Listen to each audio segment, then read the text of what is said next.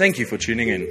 We trust you will feel encouraged, uplifted, and inspired to build God's kingdom with us. Enjoy the message. All right, it's really good to have you here this morning. And we are going to start a new series this morning, a very brief series. And it's on our theme, which is switched on. And so that's where we're going this morning. If you were here last week, Roloff shared the vision for the church.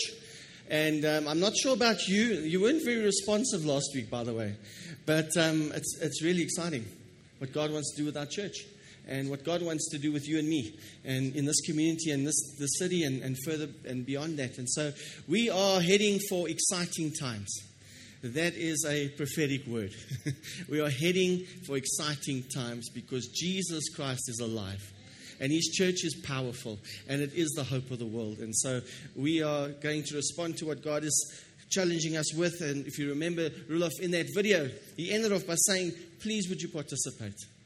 And so we're going to say that a lot this year. Please participate, because we'll never get it done unless the church rises up and follows what God's calling us to do. So we are talking now about being switched on to your local church, being switched on to your barn. We're going to do that for probably 3 weeks.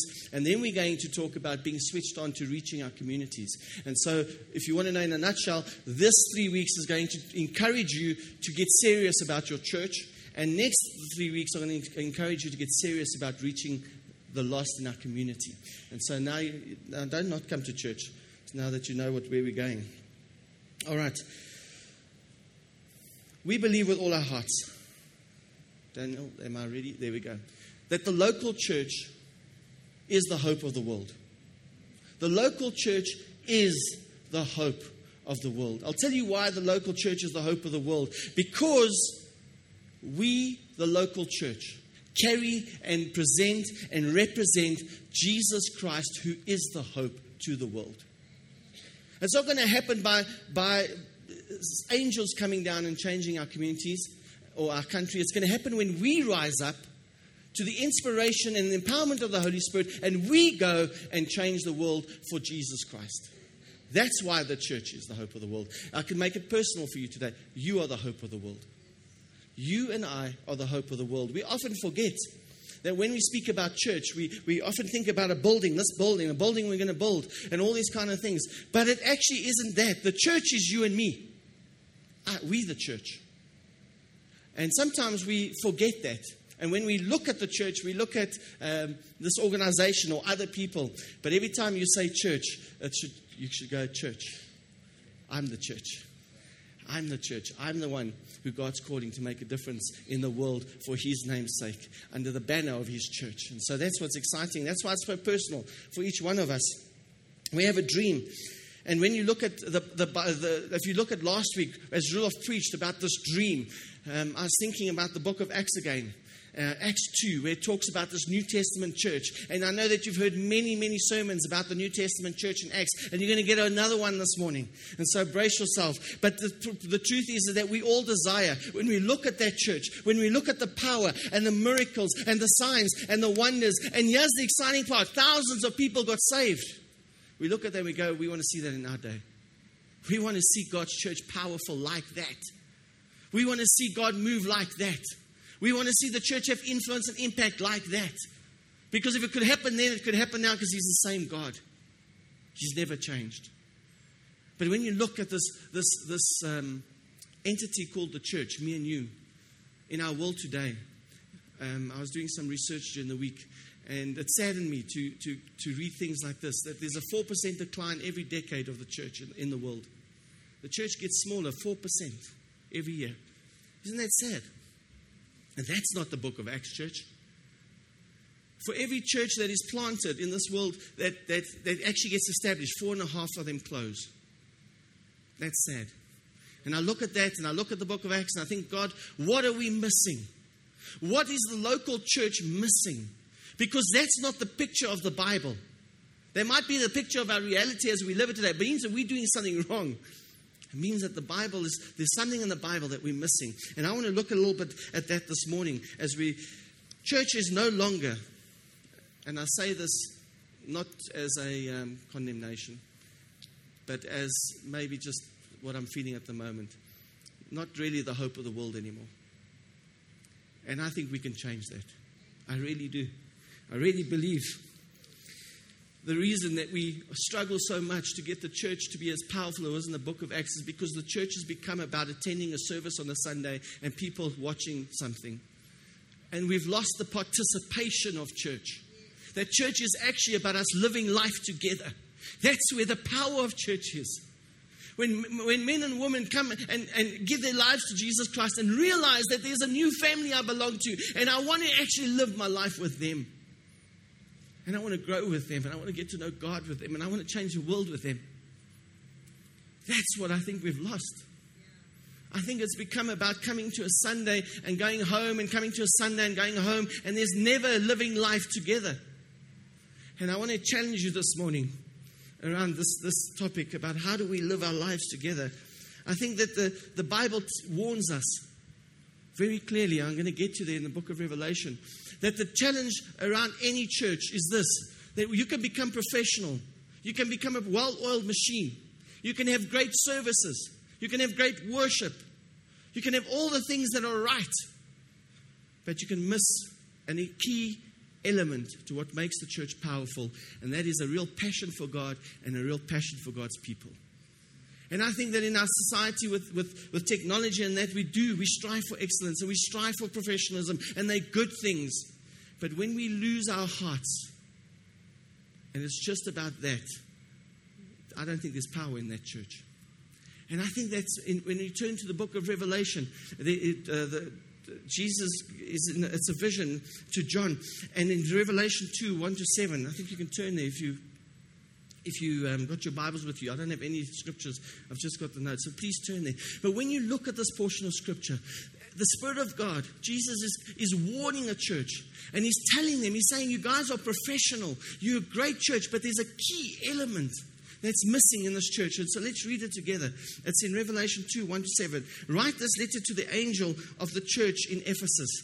This is the message from the one who holds the 7 stars in his right hand and walks among the 7 golden lampstands. I know all the things you've done. I have seen your hard work and your patient endurance. I know you don't tolerate evil people. You have examined the claims of those who say that they are apostles and they are not. You have discovered them as liars. You have patiently suffered for me without quitting.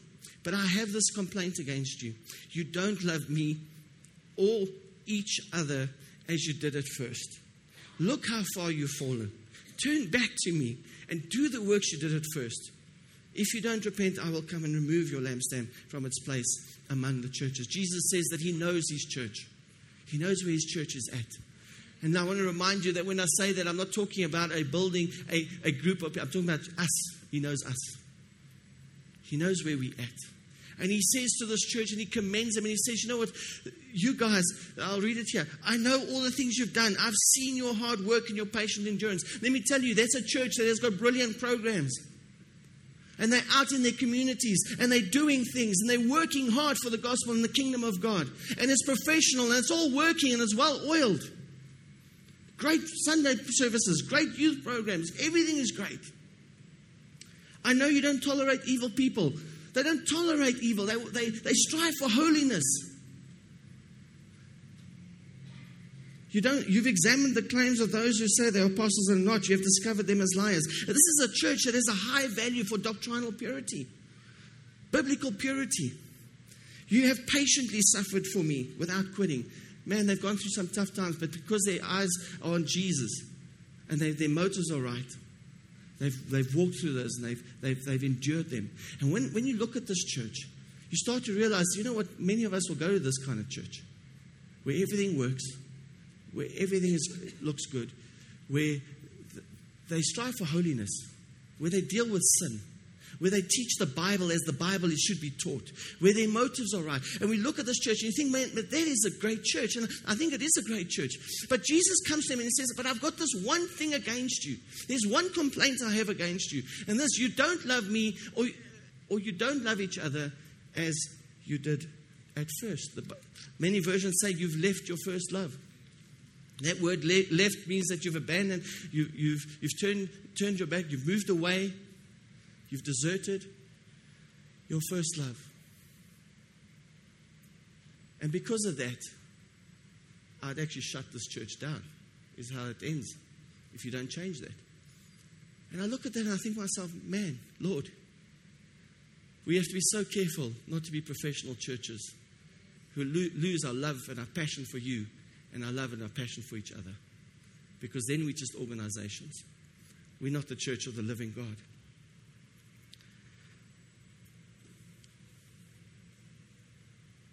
Jesus is actually explaining through this that there's a key element that every church needs. I remember when I was young, I baked. I tried to bake. I thought it was easy. I took a recipe book, and my parents were out, so I thought that's a good time to try this. And it said 1 TP of baking powder. I didn't know there was a difference between teaspoon and tablespoon, so I took 2 tablespoons. And I put it in, and my pancakes were this thick. And I made everybody eat them. They almost died. But what I learned from that is that sometimes key ingredients are important. You get the key ingredient wrong, you end up with a disaster. You can do everything else right. And I think what the Lord is teaching to that church in Ephesus is this. The key ingredient to a powerful church, a key ingredient to a church that impacts and influences its world, is a church that has a passion for Jesus and a passion for each other. That is the key ingredient.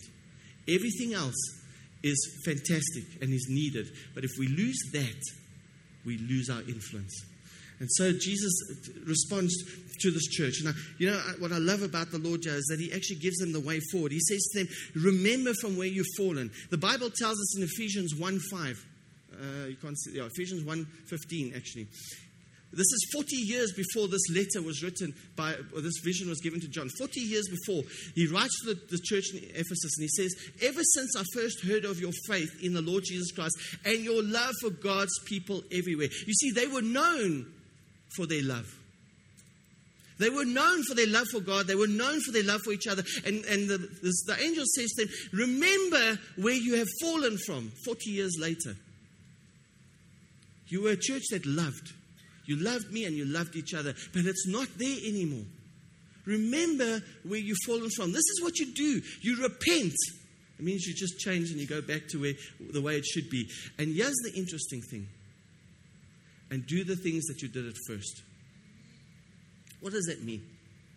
He doesn't say go to another conference. He doesn't say read another book.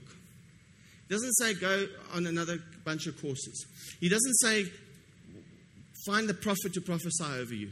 He doesn't say, go and find another encouraging word. He says, go and do the things you did at first.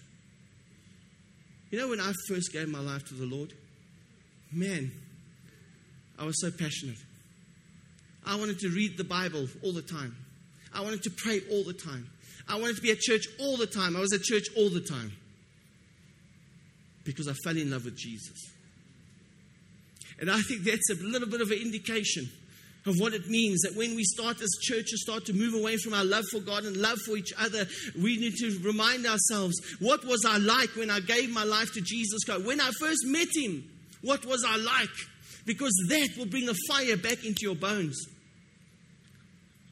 What were you like when you gave your life to Jesus the first time and you realized this love? What was your passion for the Word like? What was your passion for prayer like? What was your passion for wanting to be with God's people like? What was your passion to want to serve in God's house like? What was your passion to want to meet the needs of those around you like? You see, what the angel is telling that church is that you've moved away from that stuff. I'm as pastors, one of the most noticeable things for me is that when new believers come, we don't have to convince them to attend anything. They want to be there. But for mature believers, we have to get guest speakers and fancy things and just to try and get some people to actually come to church and get involved. And I think that when I look at that and I look at the Word of God here in Revelation chapter 2, I think that there's a truth here that we have to be so conscious of all the time, is that when we mature in our faith, we can't move away from the things we started with. And I know that in my life, it's a truth. I've moved away from many of those things, and I have to continuously drag myself back and say, get passionate like you were when you first came to know Jesus Christ. And so the Bible tells us this. I want to encourage you this morning. I don't know what you were like when you gave your life to Jesus. I don't know what's changed. But I want to say to you this morning that if you're feeling a bit cold and dry in your relationship with God, if you're feeling that you don't really want to be around God's people and coming to church isn't really what you want to do all the time, then maybe you need to just sit back. Remember where you were when you gave your life to Jesus Christ. And know this, that's where God wants you. That's where God wants you. Because when you live your life like that, you will impact the world around you. Isn't that true? You'll impact the world around you. How far have we fallen at times? Let's get back to the first things, the first deeds we did. Now, it's easy to talk about experiences. You know, my experience, your experience, mine and Septi's might be different, that kind of thing. So I was praying and saying, God, isn't there an example in the Bible of first deeds? What was the church like when people got saved and it's the first time, and I can use it as an example because I need to go back to the Bible if I want to teach. And so the Lord reminded me again that, you know what, I worked it out. 97% of the church in the book of Acts was new believers. How's that? 97%. Jock, I don't know how we're going to disciple them. But 97% of the church, 5,000 people. The Bible says there were 120. And then they became 5,000. So I think I've got the math right, 97%. What were these believers like? Because they were living their first deeds right there and then. They were brand new believers. The Bible actually answers that question for us. The Bible begins to tell us, sketch a picture for us about what, there we go, what this church was like. What these believers were like. So, I'm going to read through that. I've got the scriptures up there. And if you're in the book of Acts, please would you just read them with me.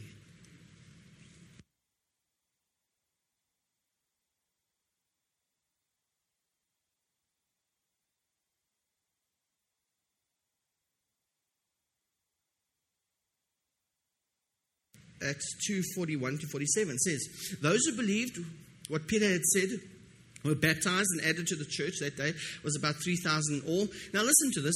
All the believers devoted themselves to the apostles' teaching and to fellowship and to the sharing of meals, including the Lord's Supper, and to prayer.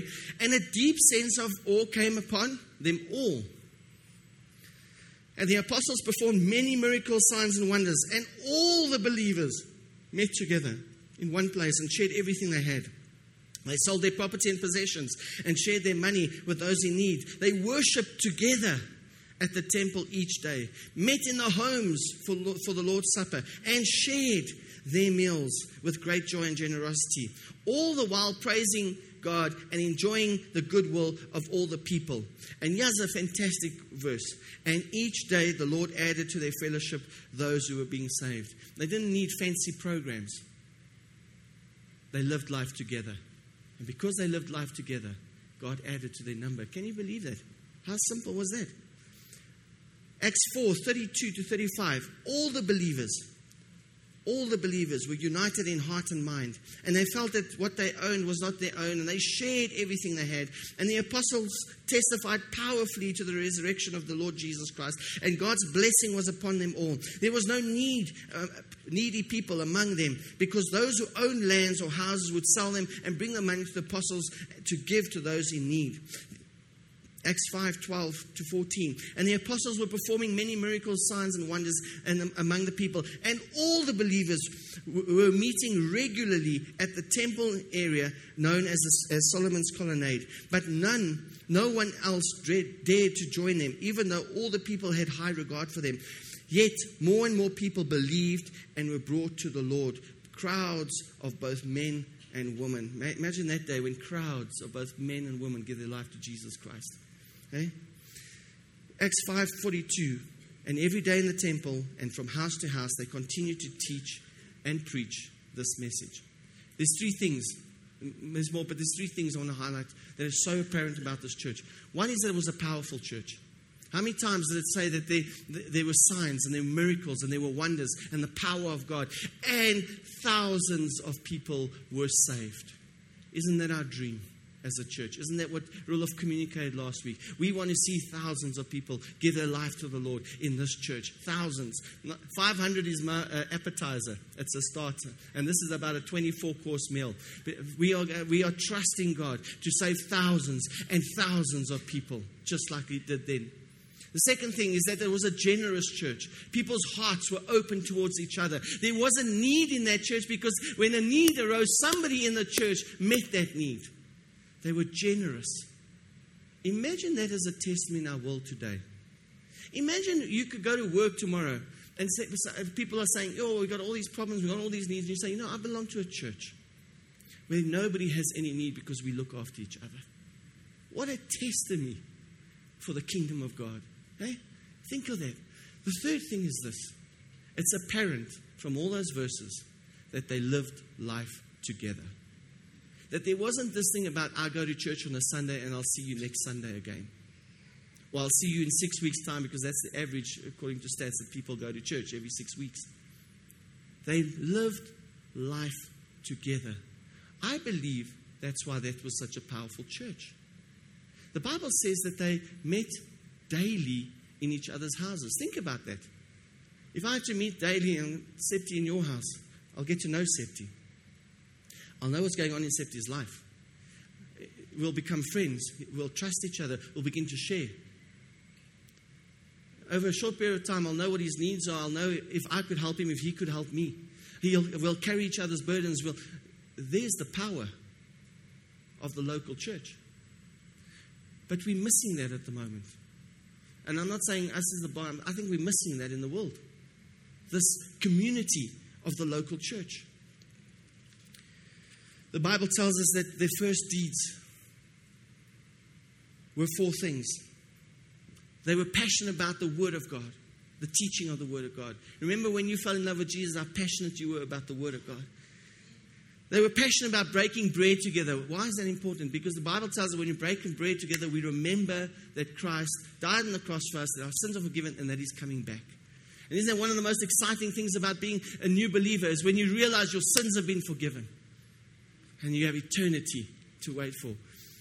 They were excited about that. They were excited about prayer. Don't you remember when you first fell in love with Jesus, how you didn't have to be asked to pray. You'd pray. Every time you get a chance, you'd pray.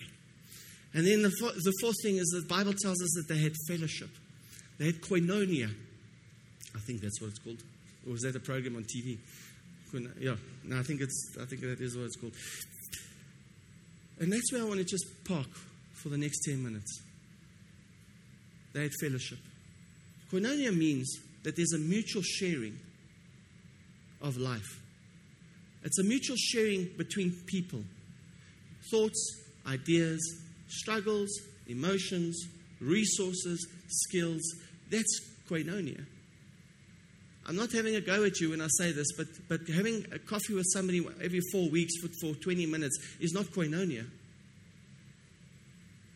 What we see from the early church is what fellowship looked like was that people would make a choice to sacrificially and intentionally spend time together around a centerpiece called Jesus Christ. And I don't know how they did it. Obviously, they didn't work very hard. I don't know how they did it. To be able to spend every day in each other's houses, we'd kill each other, I think. But the Bible says they were devoted to it. It means that there was a choice. I can imagine they irritated each other terribly. But they made a choice because they knew that in this community, for us to thrive, we have to live life together. I don't know how the Spirit of God got that into them, but we see it and we see the fruit from it. And so when you look at how they did fellowship, the Bible tells us they fellowshiped in 2 ways.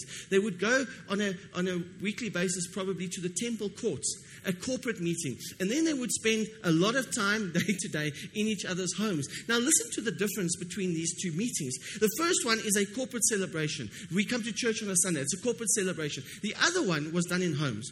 Listen to the corporate celebration. It's where you find instruction and inspiration. But it's in the homes that we find application and encouragement. If you don't know what I'm talking about this morning, you can go to your life group on Tuesday night, Wednesday night, and say, I don't know what he was talking about. Can you help me? And I'll help you to understand what hopefully, what the application point was. It's where you get encouraged because people know where you are at and they know how to encourage you. It's very difficult. We trust that the Spirit of God will encourage people on Sundays, but it's far more personal in a small group. Yeah, you listen. But when you're in people's homes, you have your say. You could talk about it. Yeah, we worship God. That's our centerpiece. But when you get to a small group, or when you get to a committed group of people, it's about your walk with God. When we look at this type of service, we lift God up as God Most High. But when you're in a smaller, intimate group of people that are living life together, we start to realize that God is actually very intimate. He's right there in the midst of everything we're going through. This is very spectator-orientated. But in life groups and in small groups and in ministries where it's a small bunch of people getting together, it's participation-orientated. You have to get involved. Yeah, we meet corporate needs, but in a life group, in a small group or a ministry where it's a few people, that's when you meet personal needs. And I hope that by just illustrating that you can see that the biblical model for fellowship is both, not one or the other. And you know what, so many people, I hear when I phone them and I say, you've left the church, why have you left the church? No, I don't feel connected, I don't feel part of the family, I feel isolated. I say, did you connect anyway? No, I didn't because we don't have the time. And I think to myself, but you're only understanding 50% of God's model. You know, we often think that this is church organization, these things about life groups and small groups and get connected, is because that's how pastors want their churches. No, it's because that's what the Bible teaches.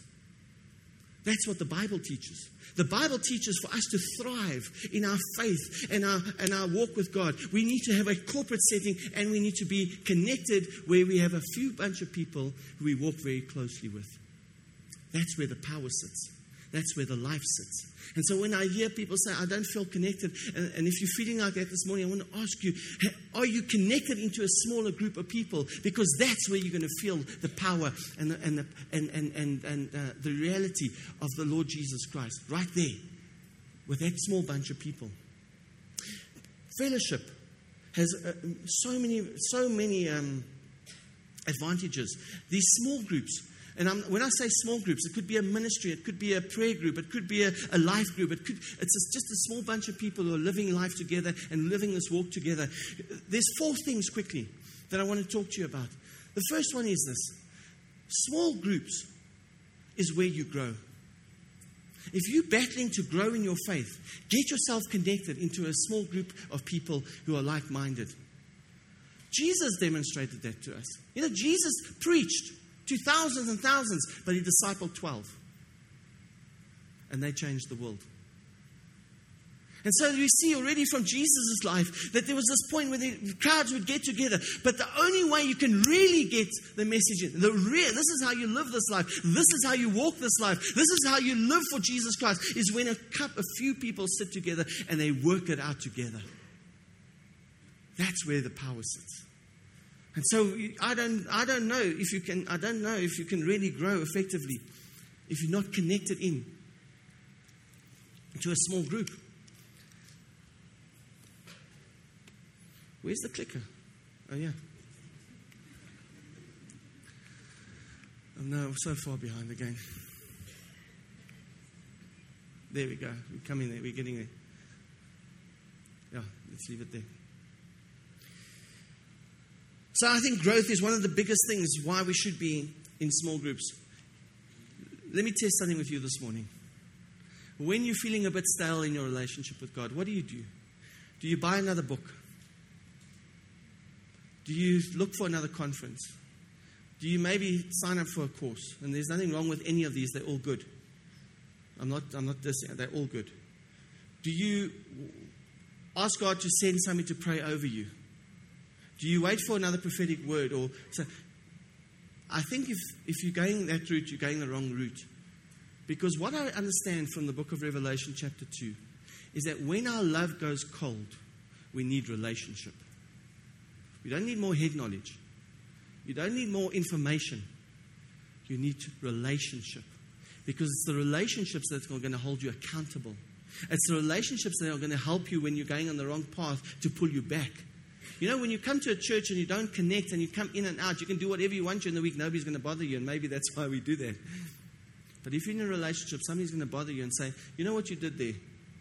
You shouldn't be doing that. That's not honoring to God. Let me help you. Let me walk this thing through you. And so, there's power in these small groups. The Bible says to us that iron sharpens iron. What does that mean? Iron has to touch iron to sharpen it. That means if you want to sharpen your spiritual life, your growth, you need to touch with the other irons, which is people around you. The Bible talks about this concept of one another 143 times in the New Testament, but 60 times are around relational issues. Now listen to these. Hebrews 10:24 says, spur each other on. My daughter's just gone to New Zealand for something, and I had to spur her on. But I knew I had to spur on because I knew her. Let me tell you, it's hard to spur people on when you don't know them. Because what are you spurring them on to do? Listen to some other of these verses. James 5:16 says, confess your sins one to another. You know how difficult it is to confess your sin to somebody that you don't know. But when I trust Septi, and I know that he loves me, I love him. I can go to him and say, Septi, I'm struggling with a sin, please pray for me. That happens in a small, intimate relationship, in a small group. Hebrews 3:13, 1 Thessalonians 4:18, 5:11, Romans 14:10-21 says, encourage and build one another up. Again, the principle is this. How do you do it when there's 400 people sitting alongside you? But when there's 12, you can do it. You can live it. Carry one another's burdens, Galatians 6:2. Galatians 6:10, do good to one another. Romans 15:1, be patient with one another. Romans 1:12, mutually comfort one another. The point I'm trying to make is that many of you sitting here today, they haven't even experienced that towards you. Never mind doing it for other people. And I tell you the reason why is because we are not connected and living our lives together. Because all church is becoming is a Sunday service. And God has got so much more for us. We're missing 50% of what church is meant to be if all we come to is a Sunday service. I think that these small groups, whatever they are, whatever you're connected to, are so powerful. I remember when I went to a small group, I didn't know how to pray. They helped me to learn to pray. I didn't know what fasting was. They helped me to understand what fasting was. When I was struggling with something in my life, I could go to my small group and I talked through it, and they encouraged me, and they carried that burden with me, and they lifted me up. And when I was struggling with something, they're the ones. And you know, I felt connected to the body of Christ. But when I drifted away, and I wasn't part of this group of people where there was accountability, I started to go from church to church to church because none of them met my spectatorship need. And I had to get back to understand that we know what church is really about. It's about me living my Christian life with other people who are like-minded. And together we're going to change this world. The second thing is this. Small groups, accountable groups, they encourage you to function. Ron's going to preach on this next week. 1 Corinthians 12-27. You know the analogy. We're part of the body of Christ. That every one of us have got a part to play in it. Every single one of us. God has given you a gift. The Bible tells us that we need each other. That if I'm not going to, Jock is not functioning, the whole body suffers. Now imagine that if that analogy is true, it means that all of us here this morning should be finding our place of the functioning that God has put us in this place to do. Because if you don't, then we're all going to suffer. There's something going to be missing in this body. You know where I found out what my gifts were? Not in a corporate setting like this. When I went to my life group and I started to speak to them about, I'd love to see people saved.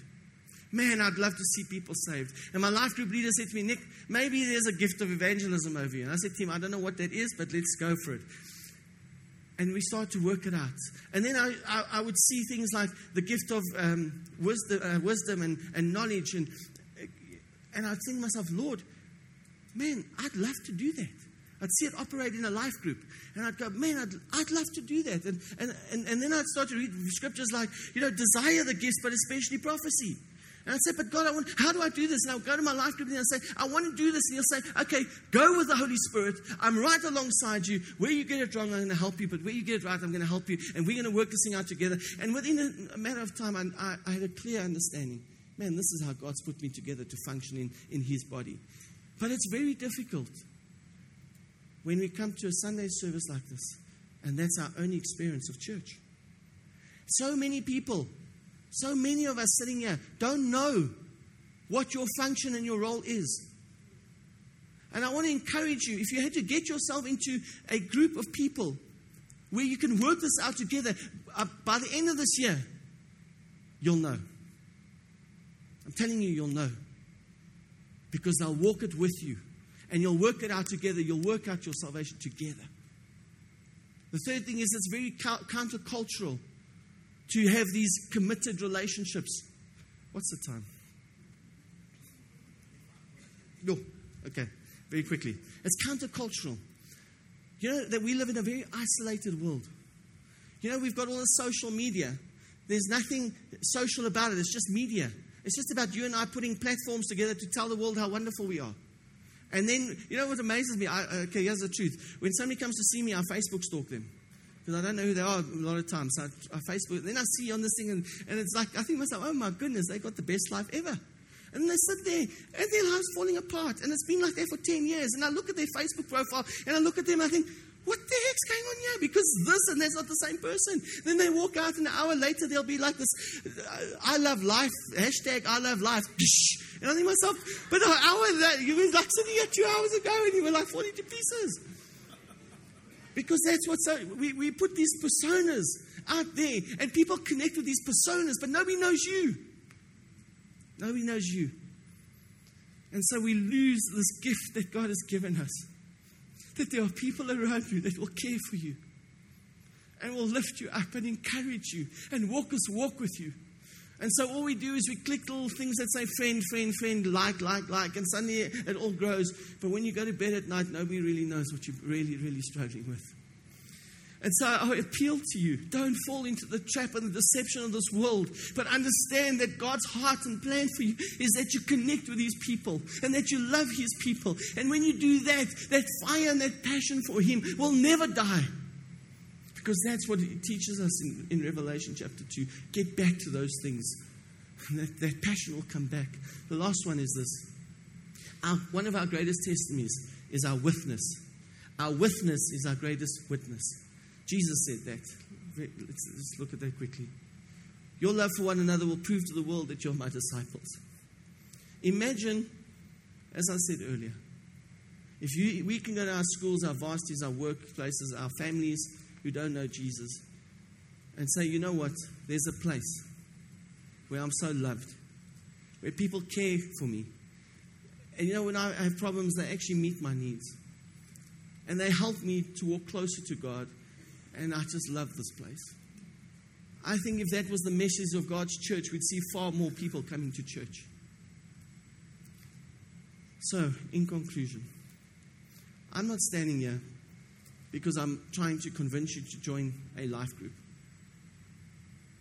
I'm passionate about this with all my heart because I see a church, God's church, losing its power in a sense because we are not connected to each other. God will change this world through me and you. That's His model. But we need each other. We need to walk closely with each other. We need to hold each other accountable. And we can't do it in a big setting like this. That's why I think it's such a beautiful picture that the church, the first church, had both this and small. Both big and both small. But it's at the small where the life really sits. And it's at the small where you really get connected, and where you really get loved, and where you can really work out your gifts, and where you can really pour out what God's putting out of your life into other people's lives. And you can walk a journey with somebody. And you can see lives changed. And you can go back to your workplace and say, there's this phenomenal place where I meet 12 people, and my life has never been the same again. Because I'm so passionate about God and so passionate about them. That's why I wanted to preach this sermon this morning. We're doing a lot of things as a church to try and connect people. Not so that we can just tick off a box. But your relationship with God actually depends on it. That's why we started interest groups. So that you can connect on something that you like. That's why we're pushing and saying, guys, get involved in life groups. Not just so that we can say we've got 100 life groups, but that we can get majority of our church into these relationships that the Bible talk about. Get involved in a ministry. Join a course. Get involved. Participate.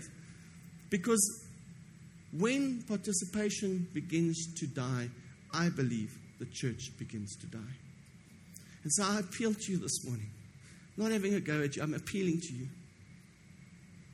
Don't fall into the deception that we see in our city today, where people cycle from church to church, but never get connected. God's model is for you to be connected to each other. And for us to get together like this and celebrate together, but for us to be connected. Amen.